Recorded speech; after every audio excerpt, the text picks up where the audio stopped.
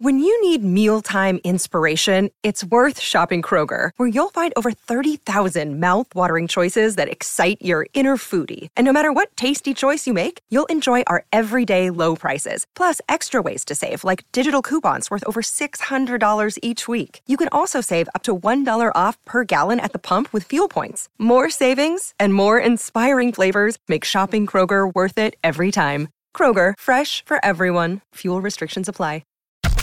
For all things KC, for everything Chiefs. It's always game day in Kansas City. Now, here's your host, Kayla Knierim and Cody Tapp.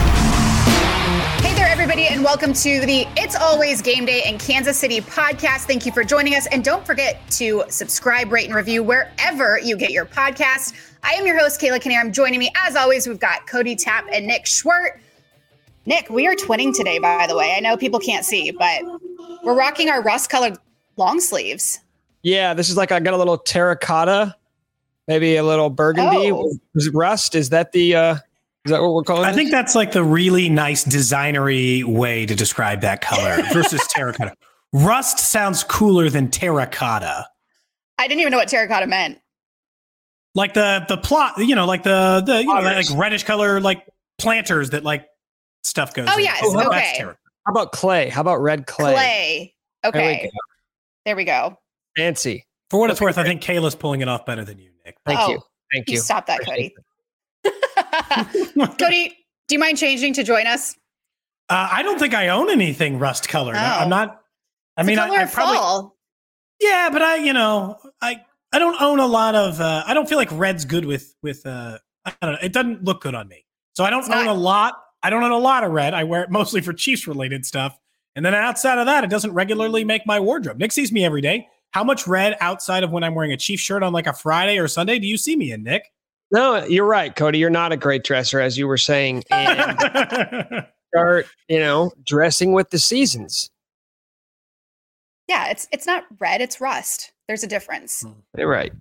I'll work on it. It's not in your color palette. We get it. All right, let's dive into this Wednesday episode. We're going to start things off with the defense. And I want to ask you guys, do we feel better moving forward, considering how we saw our Chiefs D hang with Buffalo on Saturday or Sunday? I think that's more than fair to say it about it, because they were without two of their top three corners, their second linebacker. They didn't get consistent pressure, and they held Buffalo to 24. Now, it took 2 fourth down stops, one of which was in dangerous territory, like the red zone. The other one was midfield, so that could have just resulted in a punt, and essentially they got the stop anyway, versus the other one would have given them points. But look, Stephon Diggs dominated them, and they ran the ball pretty good, but they held the Buffalo Bills to 24 points. That team scores 30 on damn near everyone, and it's not like the Chiefs' offense was consistently putting them in good position. They had to punt some. They gave the ball back to the Bills some. I feel pretty good about it, considering the showing that they had. It makes me encouraged that they could be even better in defense going forward, because they're still expecting so many of their talented players back.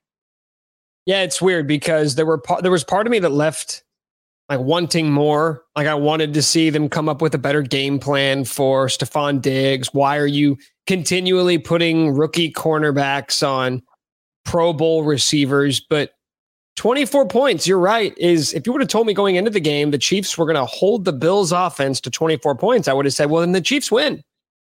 Chiefs win because they scored 24 points just like the Bills do with regularity. So every time I find myself nitpicking or finding something to complain about, it's like, what are we talking about? The difference between holding Buffalo to 24 points and 14? Because that doesn't seem realistic, that should be the expectation. Like, why not hold them to 2 touchdowns? Nobody does that. This is the best or the second best, depending on how you have the Chiefs and the Bills ranked, offense in the NFL. So all in all, I thought it was a really positive sign. The flip side is, this is the offense that you game plan against. This is the offense that all offseason you look at and say, how do we stop them? Because Brett Veach and Andy Reid, they know who their biggest rival is. They know who their biggest competition is. And they know if they want to go to a Super Bowl, they're going to have to be able to win games against that team. So while this may sound weird, but while there may be other offenses that will give the Chiefs more fits, not because they're better, but because they're not the offenses that the Chiefs are trying to stop, it's positive to me just knowing that in the postseason, if you go up against the Bills, you have at least shown that you know how to slow them down somewhat. It could have been better too. Like, I can't help but go back to that. There was no reason for Spags to blitz in that final first half possession when the Bills got the touchdown, because there was no reason for him to blitz there. They kind of find the regularity or any semblance of the pass rush they had the first couple of games.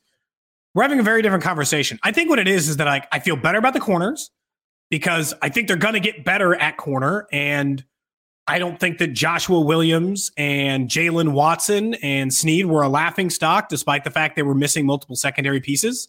The safeties played well. The linebackers played well.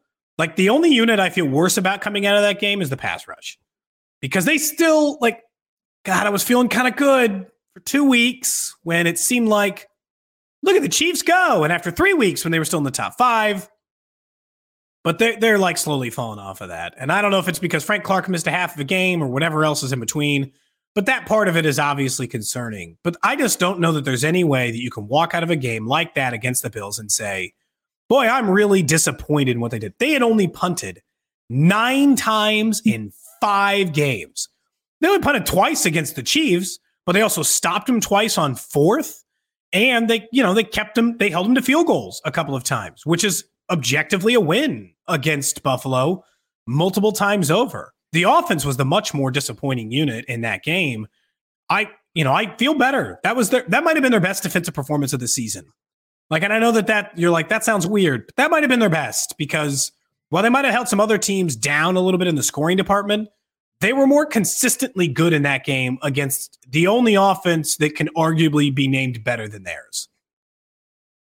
Yeah, I mean, for me, it was like outside of the secondary. Yes, I feel better. But again, we had just too many young guys out there. And once we get Fenton and McDuffie back, I'll feel even better. But guys, what specifically makes you feel better about this defense? I was about to ask you that, Cody, because if it's not the pass rush, and we saw the rookie corners kind of get put on islands a little bit, what do you boil it down to? What about this defense makes you feel better now? You know what? The rookie defenders might have gotten beat, but they were covering them. To me, the scheme fits their talent. I know I'm critical of what Spags did in that moment, but it works. Like, that sounds stupid, I guess, or it's harder to explain. But I've watched the Chiefs defense. I've probably been covering this team for 8 or 9 years. There were times in which it seemed like they didn't get enough out of their talent. And there's times when it seemed like it was pretty clear their scheme didn't help the lack of talent they had. In this case, despite deficiencies because of injury, the scheme works. They're utilizing their speed well. Nick Bolton is all over the field, and they're letting him do that. Even though the pass rush doesn't work all the time, they blitz really effectively most of the time. I still think they can find a couple of times to not do it. And I know Joshua Williams got beat twice, but he got beat twice. One time when the pass rush didn't happen, but he was all over Stephon Diggs. Josh Allen just made an alien throw. It was a laser beam into the end zone. And the other time, I thought Gabe Davis maybe got away with a little bit of a push-off. He had good coverage there too. And he's their 5th corner, which means they think 4 guys are better than him. And I didn't think he just got his ass kicked all day. I thought he played pretty well, all things considered. To me, it's just like they look like a unit. I don't know that I could say that each of the last couple of years in Kansas City, where I felt like it was random hodgepodge of slow veterans who didn't go anywhere. To me, this looks like a defense that can improve. And all the other previous years when, like, my co-host in Kansas City, Alex Cole, tried to convince me, be like, defense could get better. I'm like, this one can get better? Because I'm not so sure. I could be actually talked into it with this defense. That's maybe it's probably more that than tangible stuff, Nick, but that's why I feel better about it. I agree 100%. I think that this is still a below average defense right now. But for the first time, I'm like, I can convince myself that in a month they'll be better than they are today. Whereas last year, when you had Dan Sorensen and Anthony Hitchens and Ben Neiman playing significant snaps, I looked at it and said, well, this is just who they're going to be then, because I know who those guys are. Whereas with all the young players, That's what has me excited more than anything. It's the individual standouts.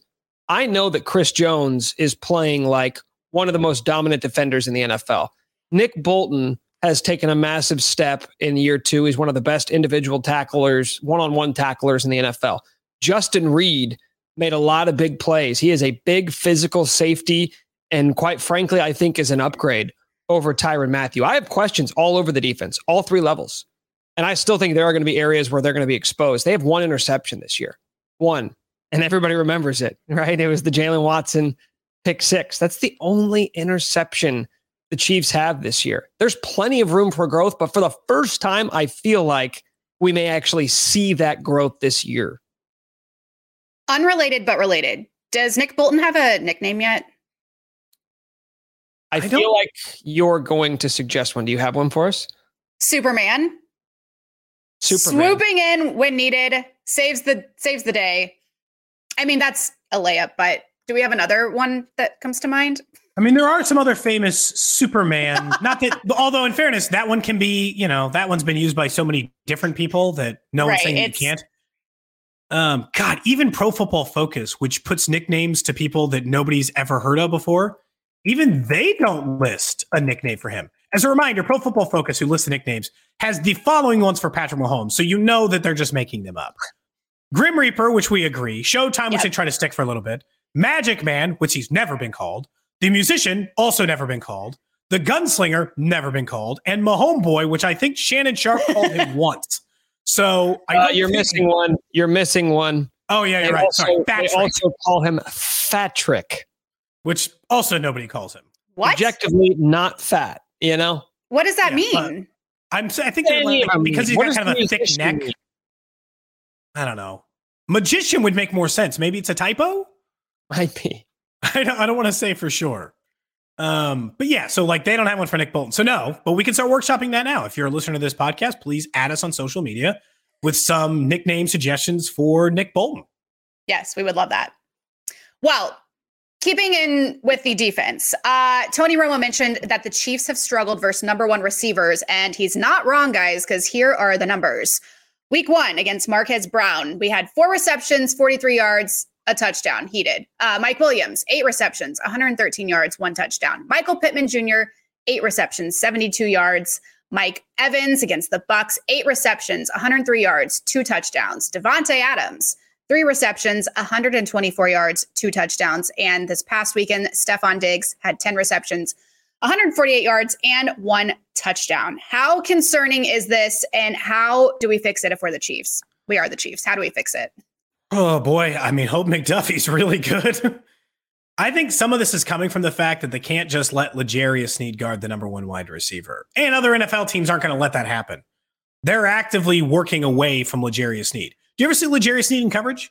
Do you ever see him tackling the guy who just caught the ball? And the answer is pretty much no. Because why would you throw at L'Jarius Sneed if you can throw at a bevy of other rookies? And I think what'll happen is the simple fix is get McDuffie back and hope that he's as good as he was in that first game. That first game, he played 25 snaps. They didn't throw at him once. That was, out of all the stats you probably just gave, Kayla, that was their best performance against number 1. I mean, I don't know, semi at least best performance against number 1 wide receivers on the year, because outside of that, the only way to help your corners is get better pass rush, and that's a whole nother problem. So in week 1, when he played, they were the best against the number 1 wide receiver. So I guess my simple solution is get Trent McDuffie back and cross your fingers that he's the number 21 overall pick from a talent perspective. Yeah, I'm looking at it right now on Pro Football Reference. Through 6 weeks, the Chiefs have given up the 4th most yards. They're behind the Steelers, the Commanders, and the Saints, if we're just looking at wide receivers. Now, in fairness, they were up big in 2 of those games. So it's not totally telling. Yeah, but it matches your eyes. It matches what we watch too. I can remember specific plays from every single receiver that Kayla mentioned. Devontae Adams only had 3 catches, but he still had 2 touchdowns and 124 yards. He made those 3 receptions count. Yeah, it seems like he had 8. Mike Evans was the same way, mostly because he had that, that circus grab in the end zone. Now, listen, some of those guys, we're talking about all pro, the best receivers in the NFL. They're going to do that to most teams. But it kind of goes back to what we talked about before the Raiders game, which is, I don't need you to shut this guy down. I just need you to not let him have like a career day. And while maybe none of those guys are necessarily doing that, I mean, Diggs going for 148 and a touchdown, like that's about as good as it's going to get. It's tough to imagine the Chiefs getting drastically better, but I feel like schematically, there are whatever that things can do to just curb that production a little bit. I think some of that will, again, it's like the level of aggressiveness they have to have right now in those games is partly what's driving this getting beat by number one wide receivers, but they also don't have a true number one corner. We all like L'Jarius Sneed. He's a very good NFL cornerback who I'd be happy to sign to an extension in Kansas City. Okay. Very, very happy. Think he's a very good corner. He's not Jalen Ramsey. And if you listen to anybody in the way the NFL works right now, and I know the Chiefs are getting beat to a particularly high level right now. The NFL is not designed for you to beat their number one wide receiver. Matter of fact, it's designed for you to lose. And if it's designed for you to lose and you're coming out of a game where you're starting a 4th round rookie, a 7th round rookie, a 4th round guy. Now he's in year 4, so we can stop talking about the round he was drafted in probably at some point. But, you're up against it. Like Gabe Davis, their problem right now, Nick, part of what those stats that concern me about it, and you, Kayla, is those numbers would all be significantly better if they could have just limited the deep pass. Like not Evans and Pittman and Williams, right? Those big, tall wide receivers, those guys are going to burn them the entire year. But Devontae Adams, or what Gabe Davis did against him, I know he's not their number one, but what Gabe Davis did against him, limiting those big, tall passes, fine. But all their corners are short. They were never going to be good against big, tall, physical wide receivers. And to be honest, you probably shouldn't expect them to just change their stripes. That ain't going to happen. They don't have the personnel. Very simply put, they don't have the personnel to handle big, tall wide receivers. So it should scare you against Jamar Chase, and it should scare you against those types of guys. But you would hope Trent McDuffie coming back will at least limit that to a stretch. They have to get more turnovers, though. They need a corner who, more than just, it's fine. Pittman can go 8 for 110. Can you pick off the 9th one? They straight up don't get turnovers. I feel like every time I bring this up, there's a couple of people to be like, all right, you brought it up. They're one of the worst teams at the NFL in takeaways. It just so happens that that's one of the most important stats in the NFL. So I think the Chiefs being bad at it is a direct reflection of their corners, which is where a majority of those turnovers come from. And while Justin Reed, you mentioned him, Nick, might be an upgrade from Tyrann Mathieu, there's one area in which he's not an upgrade, getting the ball. Justin Reed's never gotten the ball. He's never been good at getting turnovers, and he's still not good at it. He doesn't take the ball away. He's a hard hitter. He's good in coverage. He doesn't get turnovers. He never has. Hey, it's Kaylee Cuoco for Priceline. Ready to go to your happy place for a happy price? Well, why didn't you say so? Just download the Priceline app right now and save up to 60% on hotels. So whether it's Cousin Kevin's Kazoo Concert in Kansas City, go Kevin, or Becky's Bachelorette Bash in Bermuda, you never have to miss a trip ever again. So download the Priceline app today. Your savings are waiting. Go to your happy place for a happy price. Go to your happy price, Priceline. All right, we're going to move on to a reoccurring topic we like to call a little thing called Vibe Check. Spit it out, Kayla, on our Wednesday pods. How are we feeling through the first 6 weeks? What is our Vibe Check? Cody, do you want to go first? My current vibe is a state of being I'm very used to at the moment. It's called partying in your mid-30s. It's got pros and cons. Very familiar with it. You just went to a wedding, Kayla, so you're going to be very familiar. I just came back from a golf trip. Very familiar with this trip. Partying in your mid-30s is very simple. You're kind of enjoying it. When you're out, it's kind of fun. And then when you kind of take the bigger picture perspective, it's not as much fun as you think. I'm kind of enjoying watching the Chiefs play football, but it certainly feels like it could be better. I would rather probably be in bed watching Law & Order reruns than doing this, than partying with you guys. So there's a better version of the Chiefs that exists that I would rather be doing, but I will accept this because I'm with friends. It's fun. You guys are still a good time to be around. I'm not saying it's an awful time and I'm not enjoying myself, but there's still greener pastures there's some middle ground of I'm cautiously optimistic about the Chiefs. So partying in my mid-30s is my current vibe for the Chiefs. Cody, are we best friends? Law and Order, you're speaking my language. Look, I mean, we're both in our mid-30s. We understand that there's a certain level of that is better than staying out till 3 a.m. Yes. But if I'm being honest, I'm an SVU girl myself. So same. That's the best one. Oh yeah, it is. I watch it daily. All right. I will not. Since I don't want to go in unison here, I'll just I'll refuse to agree with you, Cody. That way, as the youth. What are you, a criminal intent guy or what? No. Well, I still like going out and partying. Organized crime. I'm young and I'm vibrant and I have lots and lots of energy. Just you wait. My vibe check is grin and bear it time because it's October. And this is typically when we see the Chiefs hit a little bit of one of their patented lulls. I'm going to share with you guys an absurd statistic. Well, there's many absurd numbers within this statistic, but so you'll have to bear with me here as I get to it. Patrick Mahomes in his regular season career is 54-15, which means that in the month of October, he is 12-7. Every other month, he is 42-8. That is his record in the month of October versus the season. You don't know what it is. Probably not all on him, but there is just something about coming out of the gates. We know how good he has been that first month of the season.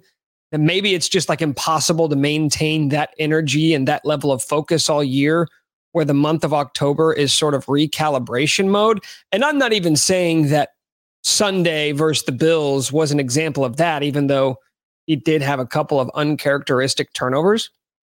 But this is typically when you see the Chiefs kind of hit that lull before really ramping things up in November and December. And it just wouldn't shock me if that's what we're seeing again.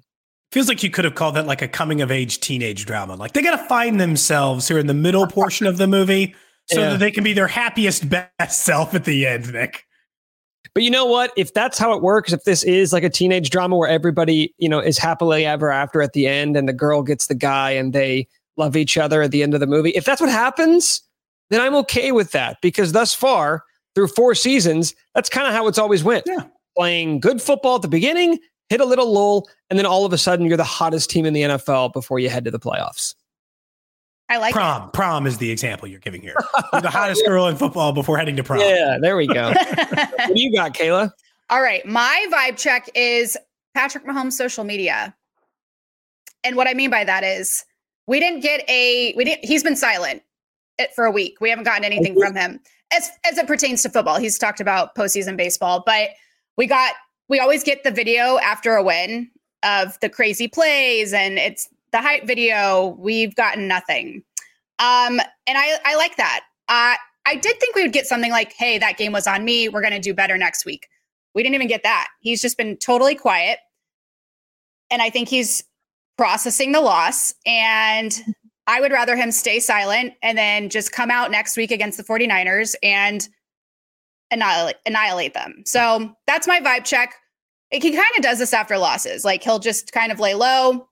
And then when we do get a win, he's loud on social media. So I'm just going to stay humble for right now. And I know we'll turn it around. But yeah, I'm not thrilled coming off a loss, and neither is he. And I like that about our quarterback. Somebody needs to do a deep dive into like a correlation between Mahomes' frequency of posting on social media and his performance on the field. I just kind of did. Yeah, I guess. He didn't say anything after the Colts lost either. The Colts lost. He was quiet.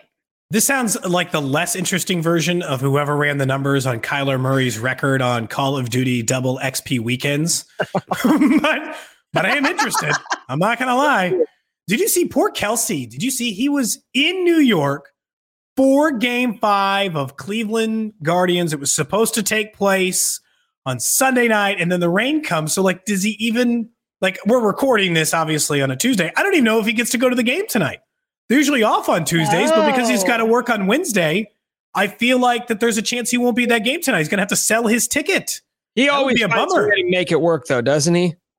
if you're rich enough, you can just, or invite Patrick and hope he takes the jet. That's what I would do. Like, Pat, got a ticket for you, pal. Come on out. And be like, hey, can I get a ride home? Do you mind? Plenty of seats, it looks like, on that. That's what I would do if I were Travis, wouldn't you? Plenty of seats, it looks like. Can you not do this just like a ride in your friend's car with Mahomes in his jet? More, right? On your private jet? On the PJ. Or you don't even do that. What you always do is you be like, God, I can't believe. Book that red eye. Really wish I would have maybe caught that earlier flight. He's like, oh, no. I got you. Just come get on the flight with me. You're like, oh, I couldn't. Are you sure? I'd hate to do that. I don't want to impose. Yeah. And then you catch the ride. That's actually maybe the better way to play it, Nick. Then sure, it looks like you got a lot of extra seats on that private jet. Do you mind if I hop on? Look at us being internet sleuths. Yep. All right. Let's move on. Guys, when will Isaiah Pacheco see an increased role in this offense? Few stats here. He's played a career high of 17 snaps versus the Bucs, 11 carries for 63 yards. And since then, he's played just 12 snaps in the last 2 weekends combined. On the season, he's had 31 attempts for 149 yards and 1 touchdown. Nick, I feel like I've been having to be talked into this a little bit by both you and Nate Taylor of The Athletic. So you explain first, because with every word someone speaks, I get closer and closer to where I think you are. So where I'm at is, well, there's 2 questions, I guess, to be answered here.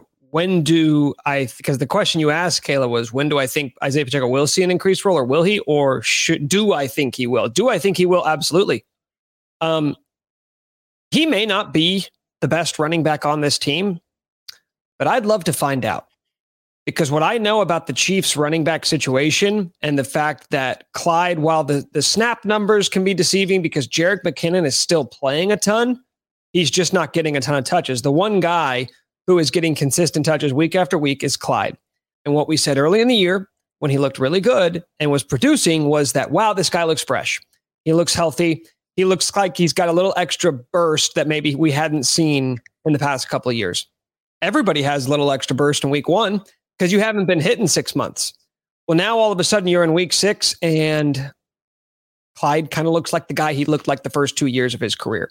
And there was never a play more telling than I think it was late in the game in the 3rd or 4th quarter, and he gets a handoff. It was out zone.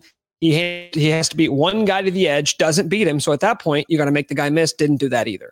And that, in a nutshell, is who Clyde is.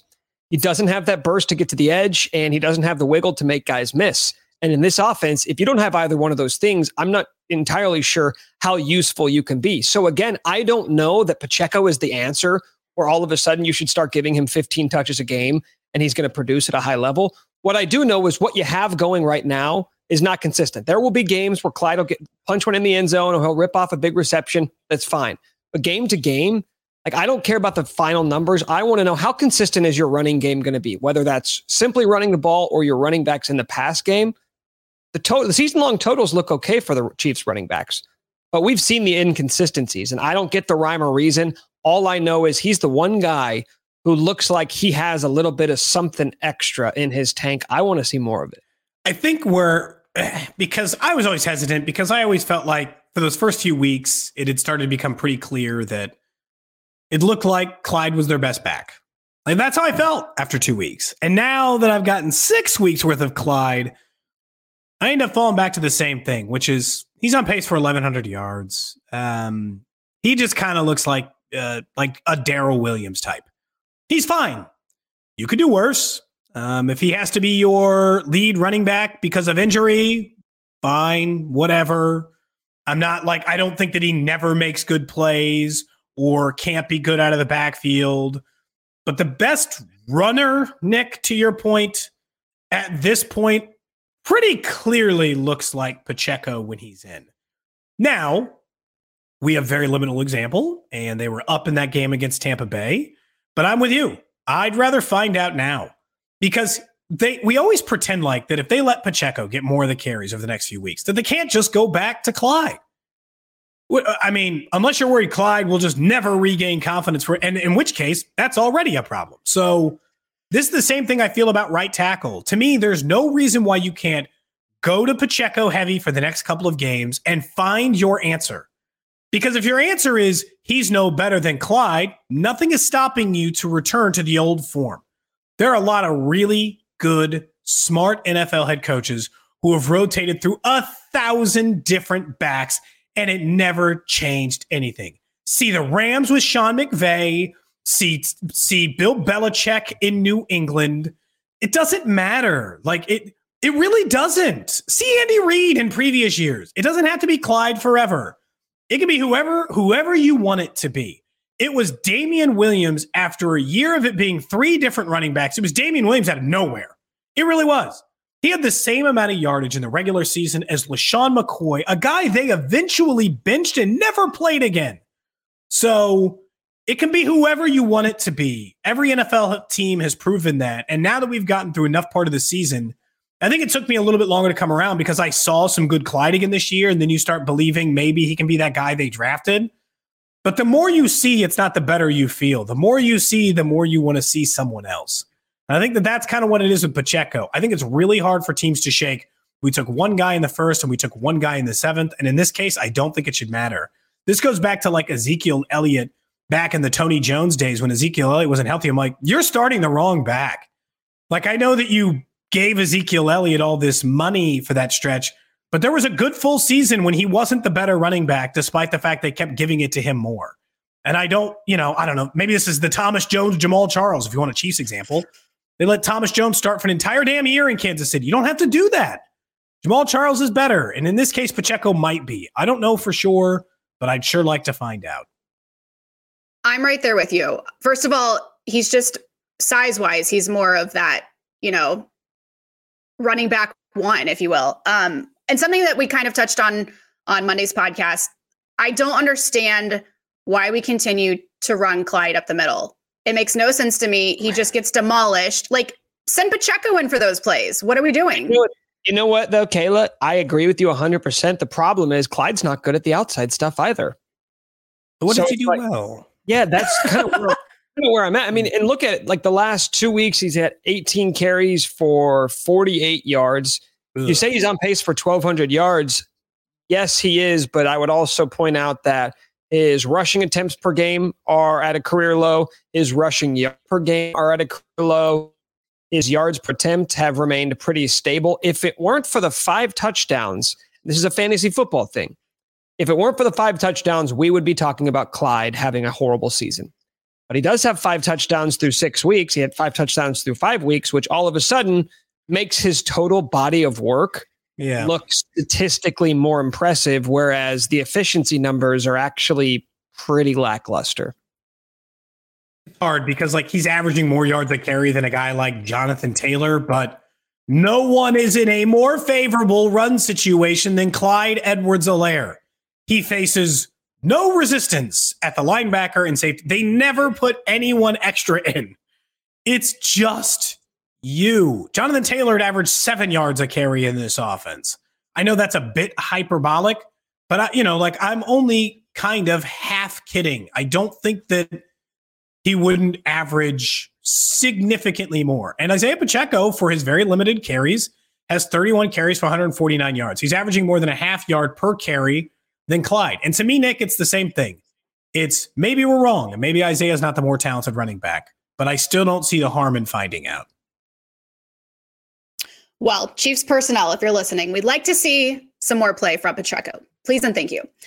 All right, guys, we have a fairly easy 3-game stretch ahead of us. How important is it for them to use the next month to, quote, get back on track, if you will? We've got the 49ers, followed by a bye, followed by the Titans, followed by the Jags, before going to LA. And let's be honest, after Monday Night Football, that didn't look scary. So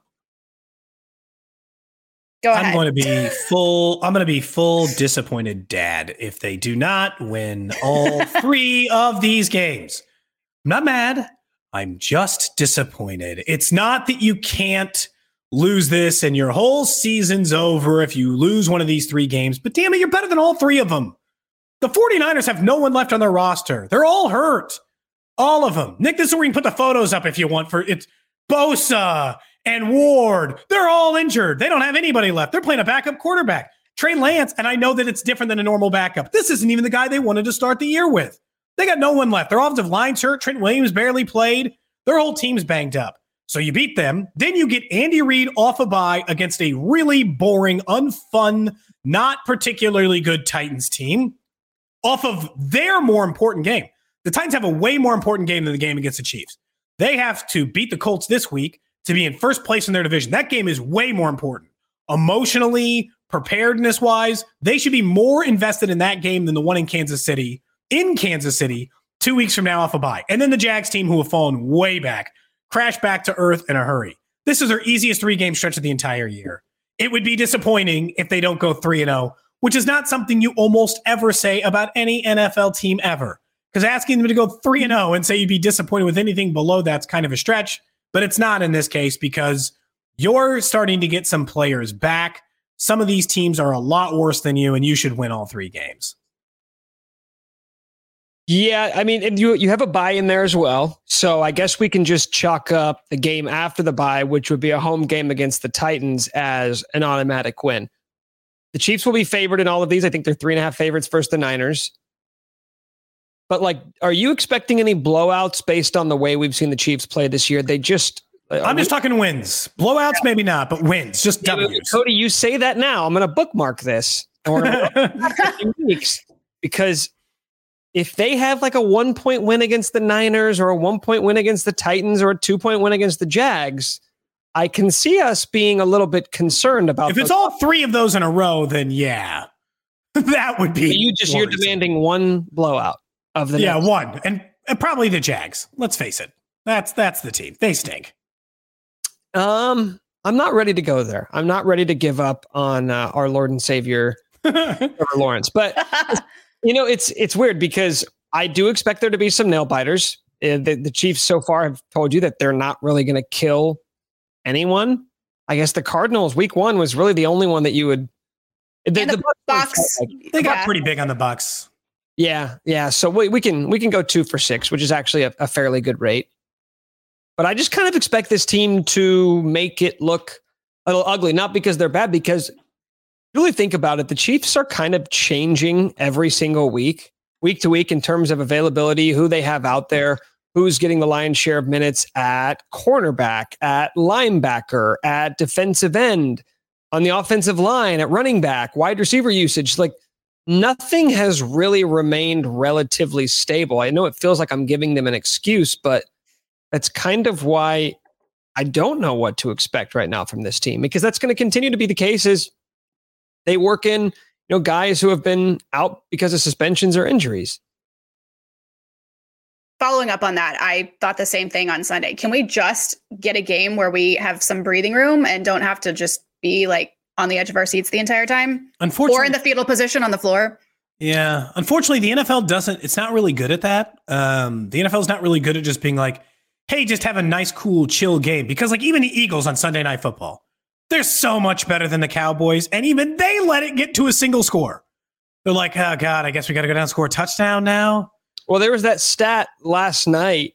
Well, I guess depending on when you're listening to this, on Monday Night Football, they showed the stat through week 6. There have been 73 games that are within 8 points or less in the fourth quarter. There have been 56 games decided by 8 points or less. Both of those are the most through 6 weeks in NFL history. So, blowouts make everything feel nice. And we always say like a win's a win, but we don't talk about it like that. We don't talk about wins being wins afterwards. We're like, man, they really had that out. But it is nice to remind yourself that every team is this. It's kind of like last year when people were criticizing the Chiefs and when they were saying, well, they're winning games, but they're not winning by a lot. Like, would you rather them lose? Because that's what other teams are doing. The Chiefs finished 12-5 last year, but they just had a lot of close wins. And it only got them to their 4th consecutive AFC title game. A game in which they should have won, but unfortunately lost that close one because, once again, games are normally close. Like, I mean, that's just, like, they're all 50-50 shots. A lot of it comes down to that final 8 minutes and what happens in that window. And the Chiefs are better than most teams at winning those games, but you can't win all of them. I just feel like against these 3 teams, you can. Against these three teams, you can be like, all right, it's down to the wire. Who wins? You're supposed to win. You already lost your dumb game against a bad team against the Colts. How about maybe not doing it against these three teams? Is our expectation just a little skewed from what we've seen the past few seasons from this team? No, we expect to win by a larger margin. I mean, maybe, but I mean, again, last year they were an AFC title game team and it was close. And honestly, the Chiefs deserve heightened expectations. If it's like, oh man, I wish they'd blow some bad teams out. That's not unfair. They've been the best team in the NFL for a 4-year stretch. Like on aggregate, they're the best team. So I got to judge you on a different criteria. The Bears go out and win some 9-6 game. Good for you. I'm glad you won your game. You did it. You know, Snoopy cheer. Doesn't matter, whatever, right? The same thing that applies to even the Chargers, the way they're playing right now. They're hurt. They're missing two of their most important players. It's an ugly game against the Broncos. A win's a win for them on that Monday night game. The Chiefs sometimes should look dominant because they're better, because they have Reed, because they have Mahomes. They just got so many young players. We don't want to do it all the time. And my expectation for it's a little less. What's a Snoopy cheer? That's like this one. Yeah. You know what? You get, like silence.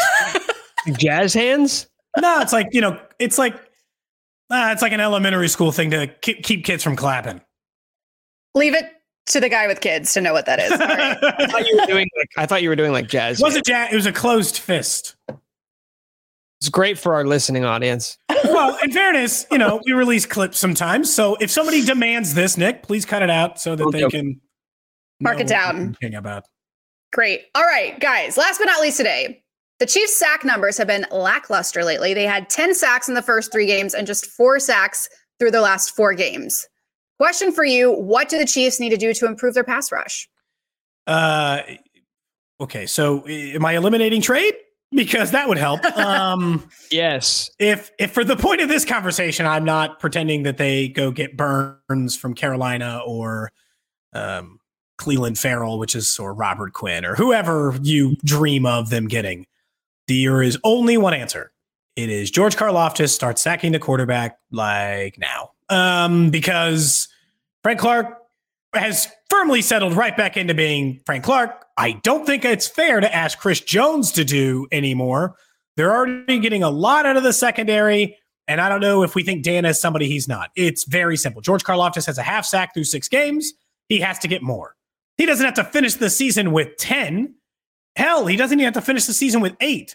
But getting 4 sacks over the remaining 11 games would significantly increase their sack percentage because they have been slowly sliding down into the doldrums. They're only averaging 2.3 sacks per game now, which is 14th in the league. They are only averaging 1.3 sacks per game over their last 3 games, which means they're getting even worse than that. So they were getting to the quarterback, and now they're not.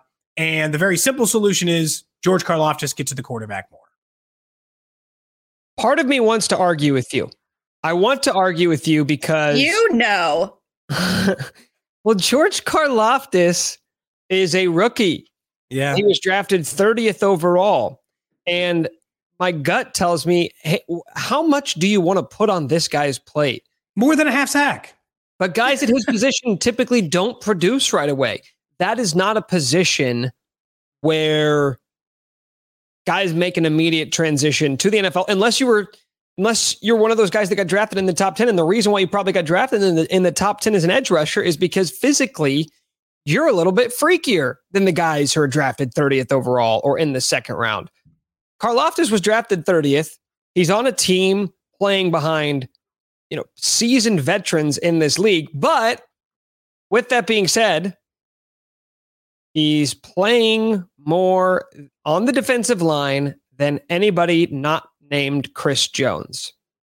Seriously, there are 8 guys on the roster who are playing a higher percentage of defensive snaps than Karlaftis. So I do believe in the idea that if you're on the field, you kind of got to produce or put somebody else in, because Frank Clark and Carlos Dunlap are playing statistically less than Karlaftis, but they're producing more. I get it. They're veterans. He's a rookie, but at some point, the production has to meet the playing time. And truthfully, Nick, it doesn't take much more to be productive. Again, none of our expectations, or at least mine, were never out of control. Kayvon Thibodeau, right? One of those freaky guys you're talking about. He only has 1 sack. Aiden Hutchinson has 3. He got all 3 of those in the first game and hasn't gotten a single one since. All the other guys we would have mentioned around the Chiefs. Abakide, 1. Trayvon Walker, 1.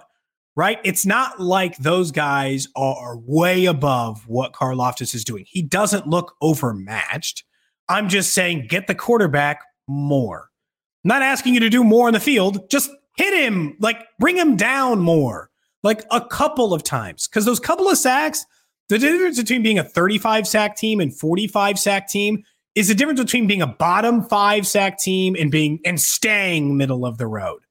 And he is the easiest path to maintain that, like to get to where they can just stay middle of the pack moving forward. Again, a lot of other guys aren't producing huge, big numbers. The leader in the rookie clubhouse right now has 3, and he had that again in week 1. So it's not like they're just blowing him out of the water, but because he's had close to getting 1 or 2 more, he just has to complete those sacks moving forward. Nick, does this have anything to do with you not wearing your Georgie Porgy shirt enough? Well, yeah, it probably, I've only worn it once and it was very cheaply made. So I'm afraid if I continue to wear it and wash it, that it will become tarnished. But that's kind of like, somebody who has like an old antique Ty Cobb or Babe Ruth jerseys. You don't want to wash it too much because that could sacrifice the integrity of the product. So I only pull it out for rare occasions, but if you told me I could guarantee at least half a sack, because if George Karlaftis gets half a sack next week, he will technically he will have completed Cody's request. So then if you told me that it can guarantee a half a sack this weekend against San Francisco, then I'll do it. Great. I can't wait to do that, by the way. Let's try it out and see. If he gets half a sack, I'm coming back here and telling Cody that he can't criticize him anymore. Then it's just over. Yeah. I'd like to encourage him, not criticize him. I think he's played well. I just don't think he's sacked the quarterback. But to your point, though, Cody, all those guys you listed, like Trayvon Walker's the number 1 overall pick. He has 1 sack.